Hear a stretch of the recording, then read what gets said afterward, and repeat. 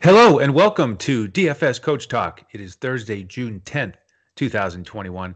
I am Andrew Hanson, excited to be joining you for this two-game NBA DFS slate. Coach is off as usual on Thursdays, and he earned it again this week. Yesterday, he was busy giving out baseball winners all day long, including a takedown lineup in the afternoon. So, a lot of fun with that, and a strong night in basketball, too. Draftkings, the cash core, and the GPP core hit.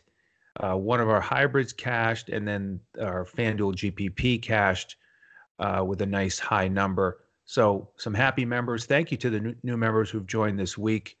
I'd love to have more of you jump in with us today. We're really taking off here in the playoffs, having a lot of fun. And we are going to return to a two-game slate today after that terrific performance by Phoenix. Man, they are looking good. We've got folks in our Discord talking about them really being title contenders now, and they do look complete offensively and defensively. But there are some teams playing tonight who are going to have something to say about that. We'll finish with that Western Conference showdown. Two really strong teams in Utah or the Clippers, who I think could also make it deep into the playoffs here. But let's not forget about game one in the East, Brooklyn and Milwaukee. Many folks have thought that either or both of those teams are strong contenders here to win it all. And Brooklyn, 2-0 without Harden, just really playing well. And Milwaukee's in a tough spot. So let's break this game down first, and let's see if we can build some winners on FanDuel and DraftKings. And I do want to look at this slate as a whole, big picture before we break down game one.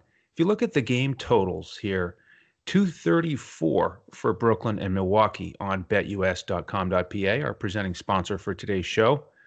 So you like that. That's over that magic number of 230 that we've talked about all season. We've got a close spread with Milwaukee favored by 3.5.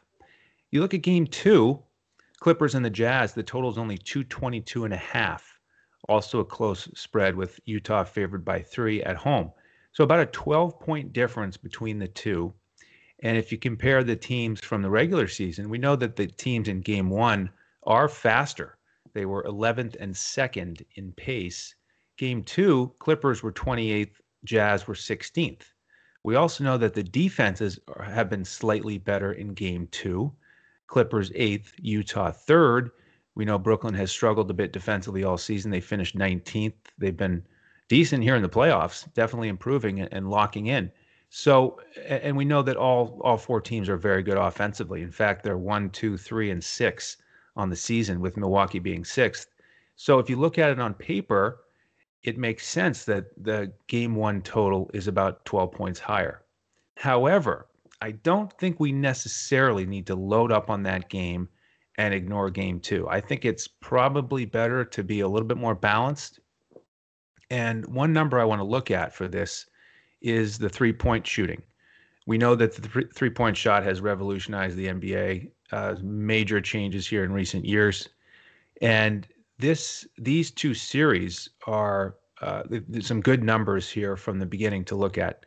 If you look at Brooklyn and Milwaukee, in games 1 and 2, the two teams have combined to attempt 69 three-pointers in each game. In game 1 of Clippers and Jazz, they took 92 three-pointers. So that's a big number. That's 23 more threes. And if you look at the actual point totals from these first three games total, Brooklyn, Milwaukee, game one was 222, game two, 211. Game one for the Clippers and the Jazz, 221. So just 1 point less than Brooklyn, Milwaukee when they had a closer game in game one. Here's the other thing, how important the three-point shot is. Look what it did for Brooklyn in game two. They beat Milwaukee by 39 points. We all know it was a blowout. The Stars weren't playing late, and the three-point shot was the difference. Milwaukee was 8 for 27. Brooklyn was 21 for 42. So they made 13 more threes.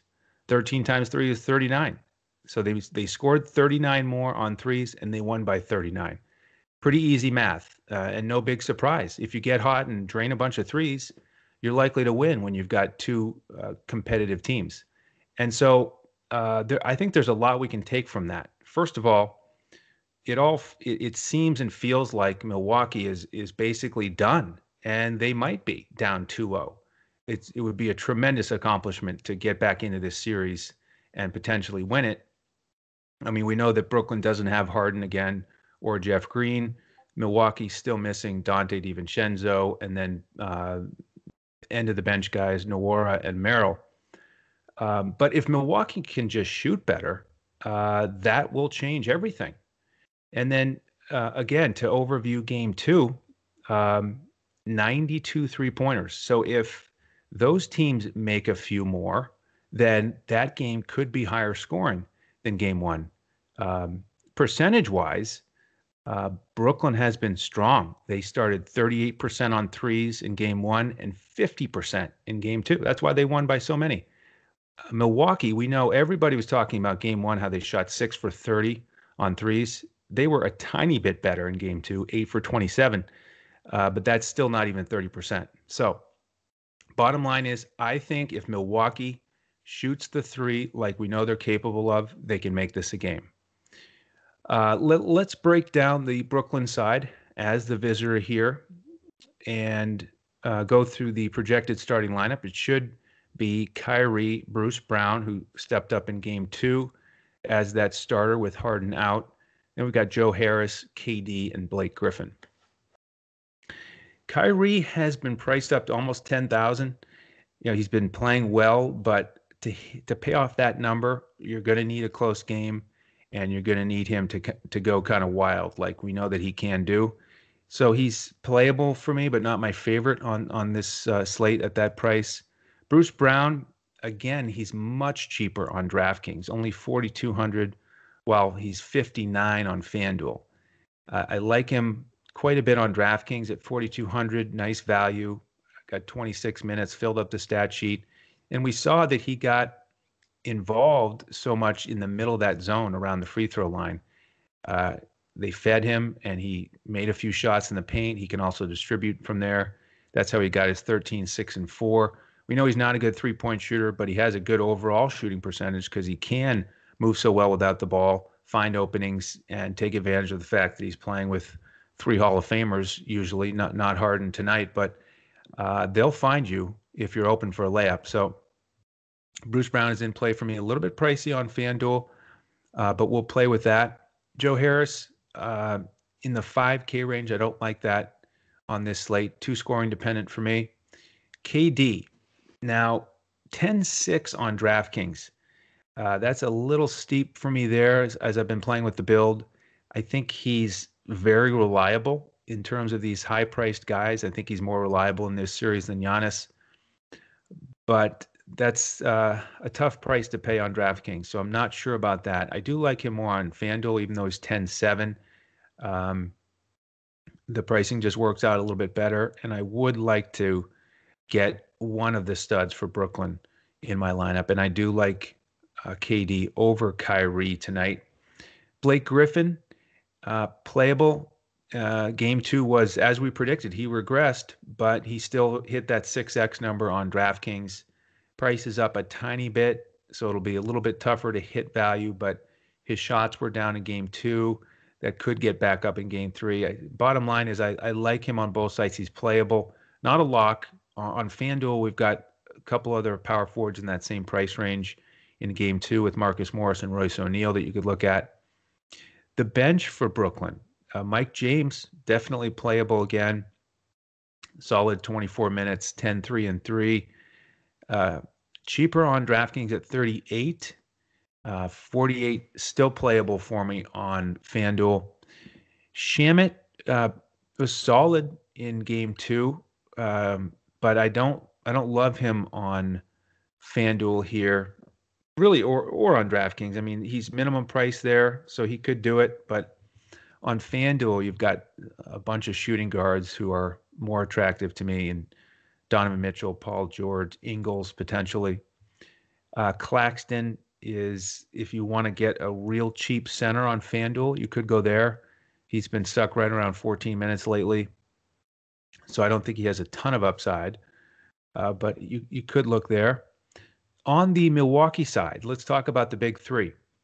Drew Holiday, Middleton, and Giannis, of course, likely to be accompanied by Tucker and Brook Lopez in that starting lineup. But how about these shot totals? From the first two games combined, Middleton has attempted 43 shots, Giannis only 39, and Drew Holiday way down at 29. So with Middleton and Drew Holiday at about the same price, I much prefer Middleton. Obviously, Drew Holiday can get more involved and pile up the assists and get a few steals. But I'm ready to ride Middleton again. You know, he went 6 for 23 and then 7 for 20, so we know he hasn't been shooting well. But maybe with the return home, he'll get back in the groove. And a lot of those shots were just in and out. You know, even those 8-10 footers in game two that he normally makes, he almost looked perplexed, just trying to figure out how did that not go in. So I think they'll fall for him. He's a tremendous shooter. Giannis just hasn't really clicked yet in this series. Brooklyn's done a good job making things difficult for him. He's 2 for 10 at the free throw line.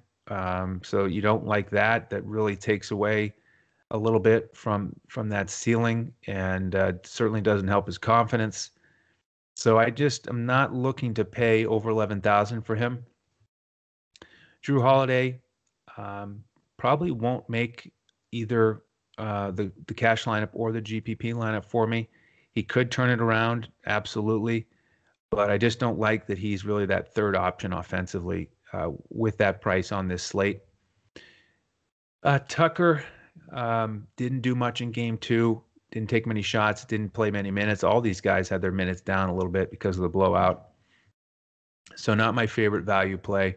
Brook Lopez, you could look there. He's a little pricey on FanDuel at 6,000, but man, center position is tough. You got to pay up for Gobert, or then you look at Lopez or Zubats, who we'll get to. Other than that, it's the backups, the punt cheap backups. With the Milwaukee bench, Forbes is getting the most minutes, most shots. He's a decent price. Connaughton has underwhelmed here, just not being his aggressive self, getting involved in everything. Only took one shot in 14 minutes last game, so he's not my favorite choice. Portis didn't do too much, and I think he's a little expensive on FanDuel at 47. I'd much rather pay for Batum at 5,000. And Teague isn't getting many minutes, so not too interested in the Milwaukee bench, but I do want to get a couple key guys from this game. So right now, KD is my favorite pay-up guy for Brooklyn. Middleton, my favorite pay-up guy for Milwaukee. All right, before we get to game two, just want to invite folks to join us as a member at dfscoachtalk.com. We'd love to have you jump in today. If you could, jump in before 6 o'clock, and then we'll get you into our Discord. And we distribute those lineups about 20 minutes before tip-off. The full cash lineup and GPP lineup on FanDuel, full Yahoo lineup, cash core on DraftKings, GPP core on DraftKings. And then with any membership you get access to all of our sports. So we've got golf going now. We'll have the weekend lineups tomorrow. We've got baseball going every day, sometimes 2 slates like today. So jump in with us for the evening slate tonight. DFSCoachTalk.com is the website. That's where you sign up, and we'd love to have you. All right, game two, Clippers and the Jazz. So let's start with the injury news here. We know that Ibaka is still out for the Clippers, and Mike Conley questionable for the Jazz. Biggest X factor on this slate. Does he go? And if so, what are we looking at for minutes? If he sits, then you got to look at Donovan Mitchell again. Joe Ingles gets a huge bump, and Jordan Clarkson, of course, as well. Now, I think the way to approach this on DraftKings is you need to make 2 lineups. So I'm going to build my first lineup anticipating that Conley is out. So you build the first lineup, and with as many guys as you can from game 2, you put those in the guard, forward, and utility spots on DraftKings. So you make sure you get them at the bottom of your lineup. And so then if there is a change and Conley is going to play, you can make those pivots down there and not be as restricted, and have that plan in mind. So you make your lineup without Conley playing, and then you anticipate, all right, if he is going to play, and we don't get that news until the middle of the slate, then you already know what your pivot is going to be. I've built my 2 lineups like that, and I'm ready to go. All right, so let's start with the Clippers side here. And I don't think there's a ton of difference on that side if Conley's going to play. We know that he's strong defensively, so he could take away a little bit from those point guards. You may have less interest in a guy like Reggie Jackson if Conley's going to play. But putting that issue aside, Reggie Jackson, let's start with him. He had a disappointing first game, didn't he, with those 6 fouls in only 17 minutes? It's like every time he turned around, he was getting called for another foul. So Rondo ended up playing 28 minutes and doing well, 5, 5, and 6.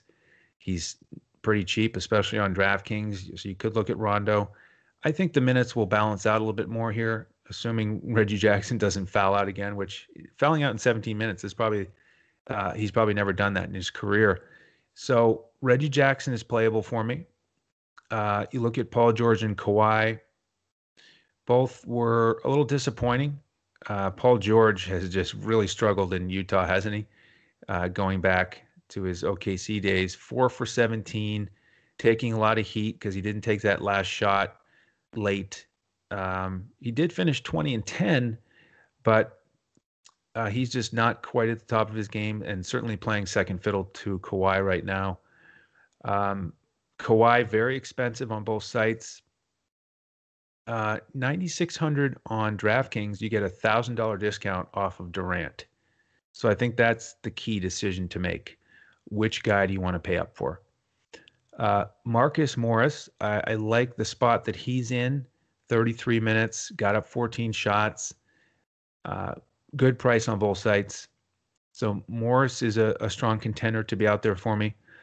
Batum started really at that center spot in game 1, and it shook a lot of people. They were scared to play Zubats. We stuck with him, and he was the key to our Fanduel GPP. Batum only played 21 minutes. So they turned quickly to Zubats. We know that Cousins even got in there for a few minutes. And the idea, to me, it looked like they're just trying to stay fresh and get somebody out there against Gobert who can give full energy and try to deal with him. And they did a pretty good job frustrating Gobert. He was only 10 points, 12 rebounds in 33 minutes. And never looked that comfortable. So I would think it would be something similar. I mean, I wouldn't be surprised if Batum played a few more minutes, but I like Zubats to play at least 20 minutes again. And on both sites, I really like his price. 3,600 on DraftKings, I think, is way too cheap. 5,000 on FanDuel, I think, is still solid. So I like Zubats here. Rondo, I've touched on. Luke Kennard had a real strong game 1, didn't he? But very scoring dependent. And I think he got those big minutes because he came out hot and aggressive and scoring it. So I don't plan to go back there. Terrence Mann only got 8 minutes, pretty risky. So really, to me, it's, do we pay for Kawhi? Does the build lead us towards playing Reggie Jackson? Marcus Morris, likely value play, and then Zubats, likely value play. All right, on that Utah side, again, we just got to build our 2 lineups with Conley in or out and be ready to pivot on both sites. If he sits, so in the first lineup I'm building, I definitely want Donovan Mitchell. Man, was he awesome. 45 points to get that series started. 16 of 30 from the field. He took 15 threes, taking and making deep threes with confidence. And then he plays in the pick and roll, and he split it so many times, so deftly, just aggressively getting to the rack. Uh, and no big surprise with Dwayne Wade there on the sidelines, minority owner, certainly a strong influence for him. And man, Mitchell just put that team on his back and was awesome. So I'm willing to pay for him again. Uh, I do prefer him. He's only a few hundred more than Paul George on both sites, so I'm ready to roll it out there with him again. Uh, Joe Ingles, if he starts, I like his price also on both sites. I mean, we saw that he was really the point guard, other than if he handed it off to Mitchell and let Mitchell do his thing. He's running that offense 32 minutes, got up 12 shots, including 8 threes. He only went 1 for 8, but he's a terrific three-point shooter. So I think he'll shoot a little bit better. Bogdanovich kind of gets lost in the shuffle for me on this slate. Royce O'Neal, definitely playable. I like his big minutes, solid contribution, double-digit rebounds again. Gobert, a little bit pricey. I think you can play him. I do think he'll play better. It's just a matter of, do you have enough salary there? Because we know that Zubats can have very similar production to him at a much cheaper price. And then with that Utah bench, Clarkson definitely in play for me. If Conley's out, he got up 14 threes, made 6 of them. Niang favors punt plays that, they're not getting huge minutes or huge usage. So not my favorite plays. And then Oni got 8 minutes, but I think he'll, I don't even know if he'll play if Conley does, and I don't want to invest in him for those 8 to 10 minutes. So that is the overall breakdown. I hope that helped you get ready for this 2-game slate. We'll have all those lineups as I described. Maybe even throw in a bonus showdown lineup for game 2. We'll see how that goes. And looking forward to it. Great matchups, pivotal games here. Does Milwaukee show up and make this a series? That's going to be the key to the night. And I think they will. I just can't imagine that they follow up that dud in game 2 with another bad game. I mean, their energy was really low. They looked slow out there. So I think they'll take to the home crowd and show more of what Milwaukee's capable of. And I think there's a really good chance these are both close games. So it's going to be a competitive slate. Join us at dfscoachtalk.com. As I mentioned, on Twitter, you can find us at dfscoachtalk. You can find me at Language Olympic. The coach is available at JOESARVADI. And then if you could, subscribe to the YouTube channel. We'd love to see that. Very appreciative of all the support. That way you know when our podcast will post. As you know, we are going to continue 7 days a week with these playoff podcasts. We've done it all throughout the regular season, and we're certainly not going to stop now. Having a lot of fun with these playoffs. So appreciate all your support. Thank you for tuning in. On behalf of the entire DFS Coach Talk team, I'm Andrew Hanson. We'll see you tomorrow as we look to crush it in DFS.